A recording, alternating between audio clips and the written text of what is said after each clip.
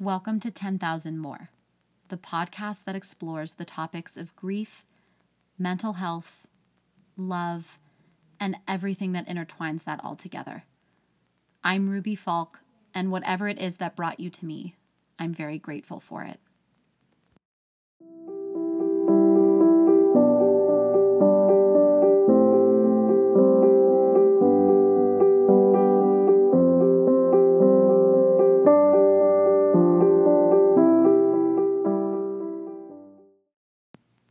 Hi guys. I'll be honest, these intros are so uncomfortable for me.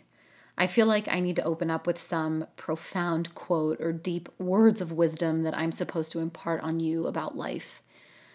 I know that I have followers who are not grieving, but who listen to my podcast to learn how to support their grieving loved ones. So I want to gently segue into whatever it is I'm going to talk about. And I also have followers who can empathize with me. So I also want to just say, here's a list of today's reasons on why life sucks. Just kidding. I wouldn't say that. I would say that for like my 10th episode probably. So far, I've talked about a few things as they relate to grief that I assume anyone who's experienced a loss can relate to. The detailed story of my experience, how terrified I am of forgetting about my dad, and how hard it is to not feel like I failed my dad or failed at grieving the right way. But there's another glaring aspect to grief that I'm so eager to talk about today, and that's identity change. This episode was very much inspired by this 10-year challenge I've seen circulating on social media. I know it was like 2 weeks ago, so bear with me on the timeliness of my comparison. What I want to tell you is that I am an incredibly self-assured person. It takes a lot to make me second-guess myself. I think I have a good moral compass. I'm comfortable in my own skin. All in all, I'm pretty proud of who I am. When I got the call from my sister that my dad was dead, after talking to him on the phone mere hours before, all of that changed. I hated myself. I couldn't be alone with myself, but I also had absolutely no interest in being around anyone else, which I know sounds confusing. I felt like I simply didn't know myself anymore, and I lost my trust in everything that used to make me feel secure. I remember this feeling of walking past mirrors, stopping, taking a second look, and thinking, who are you now?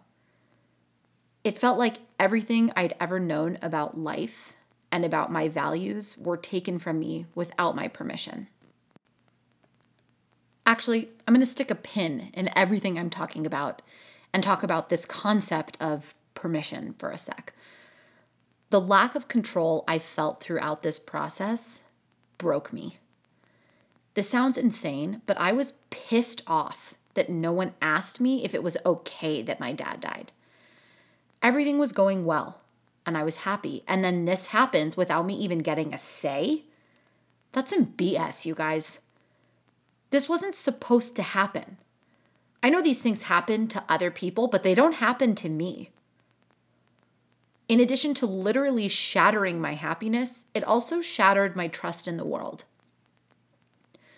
I relinquished my need to control things, which on the one hand, felt oddly peaceful and liberating during a time of emotional turmoil in my life. But on the other hand, I was just focusing on the fact that awful things can and will happen to me.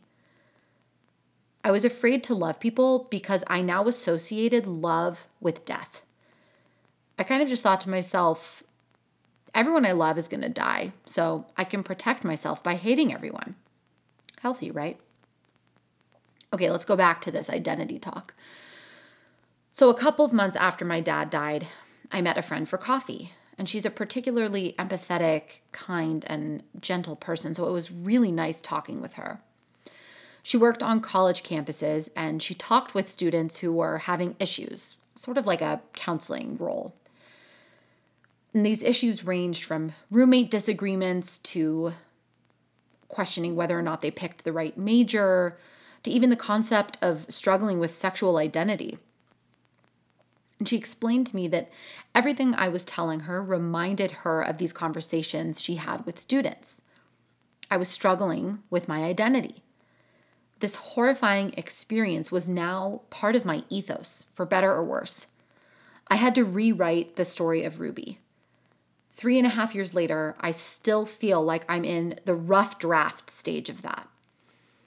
The stage of paper writing when you're going insane with comments in the margins, deleting, marking up, changing around, moving paragraphs, crying, closing your laptop, reopening it in the morning only to revisit your edits and wondering what the hell you were thinking. That's where I currently am. What was and continues to be so hard for me to explain to people, and why I'm so grateful for this outlet I have to share with you all, is how badly I miss my old self. I've never been a positive Polly, but I also don't recall having such a dark outlook on life. It's not that I exude negativity, at least I hope I don't, but I just sort of lost my faith in the universe. I have this overwhelming sense of insecurity. Yes, still. I live in a constant state of fear of death in a way that still feels unfamiliar to me. Actually, this fear coursed through my veins right after I had my daughter in the form of violent dreams about her dying. I worried she was going to die or be taken away from me on a nearly hourly basis for about the first 6 weeks of her life. Prior to losing my dad, I was certain that I had control of my life and that I got to dictate what my happiness looked like. And that came to a screeching halt the night he died. And I don't just miss who I was as a person, but I miss everything about my old life. And I struggle with articulating this, so work with me a little bit here as I sort of talk this out. I think a lot of this has to do with the fact that I associate old pieces of my life with this idea of innocence. Like the old me doesn't know what it's like to suffer so horribly, so I daydream about and I yearn for my past. It's like I've trained myself to believe that prior to losing my dad, everything was so happy and simple, so I associate old things about my life with happiness and simplicity. Even things that don't bring me happiness, like school, for example. Sometimes I catch myself thinking, oh, I just want to go back to college when everything was so much easier. Things were not easy for me in college. I worked throughout my 4 years on top of my full-time student course load. Not easy, but my dad was there. And now when I think about times my dad was alive versus the times he wasn't alive and won't be alive, as in thinking about the future, I think about this lack of security or predictability. What I've been forced to confront is the idea that life changes constantly. Groundbreaking stuff here, I know, so you're welcome. But all of these changes and transitions become integral parts of our news stories, whether we recognize it at the time or not. Things like graduating college and learning how to become financially stable, getting your first job, your first apartment, getting fired from your first job, getting engaged. You see where I'm going. But in all of these life events, to some degree, you give your permission to them. You aren't blindsided. You have like a rough idea that change is coming. So you prepare yourself to add this to your story. You tell yourself, okay, it's time for a new chapter in this book. I've had to come to terms with the fact that I am not the same person I was before my dad died. I will never be that person again. She's gone.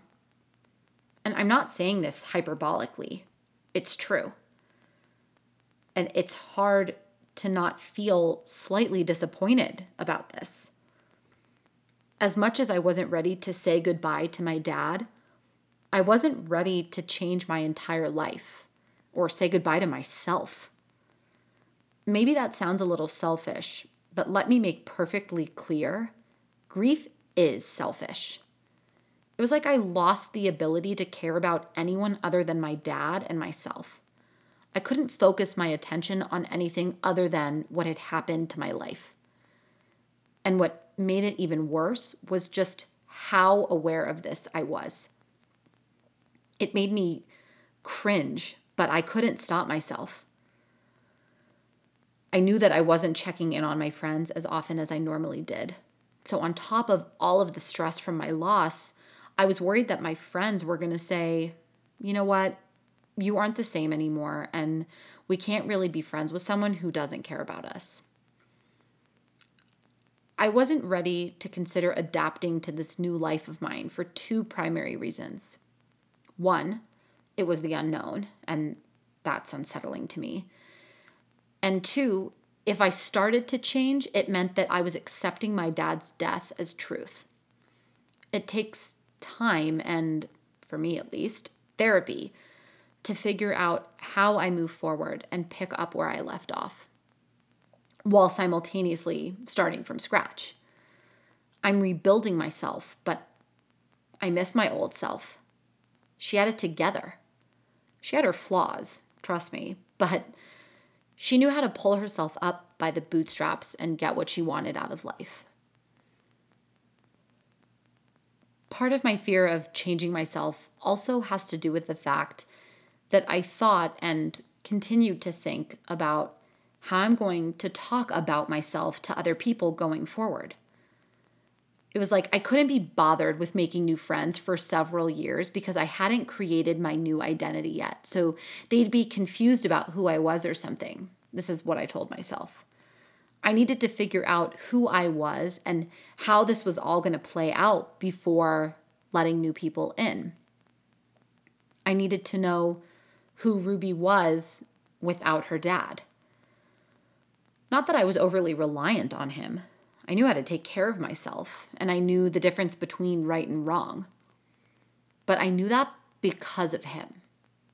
He instilled in me the value of how to be headstrong and how to fight for what I believe in. It was comforting for me to make decisions without him because I knew he was a phone call away if need be. So now what? I'm still writing my story. I don't know if I'll ever stop. And maybe that's not such a bad thing. Change is growth, and I very much believe we should constantly be doing some severe self-examination to make sure we are the best version of ourselves that we could be. But what's taken me the longest to accept is that I have to give myself permission to allow this change to occur. If you're listening to this and you just lost someone, maybe you don't feel ready to give yourself permission to allow change to occur. And trust me, with every drop of my conscious mind, I get that. Change is terrifying after you lost someone.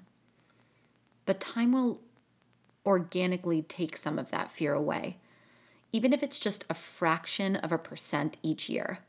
That's okay. That's growth. And that's change. You still have time to get yourself back and to make your story the one that you want and the one that you deserve. I'm always here to talk about anything, but especially change with you.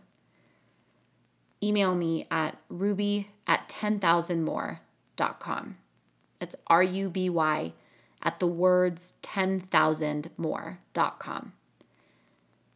Thank you for joining me. Continue to take care of yourself, and remember that there is an entire community of people who get you.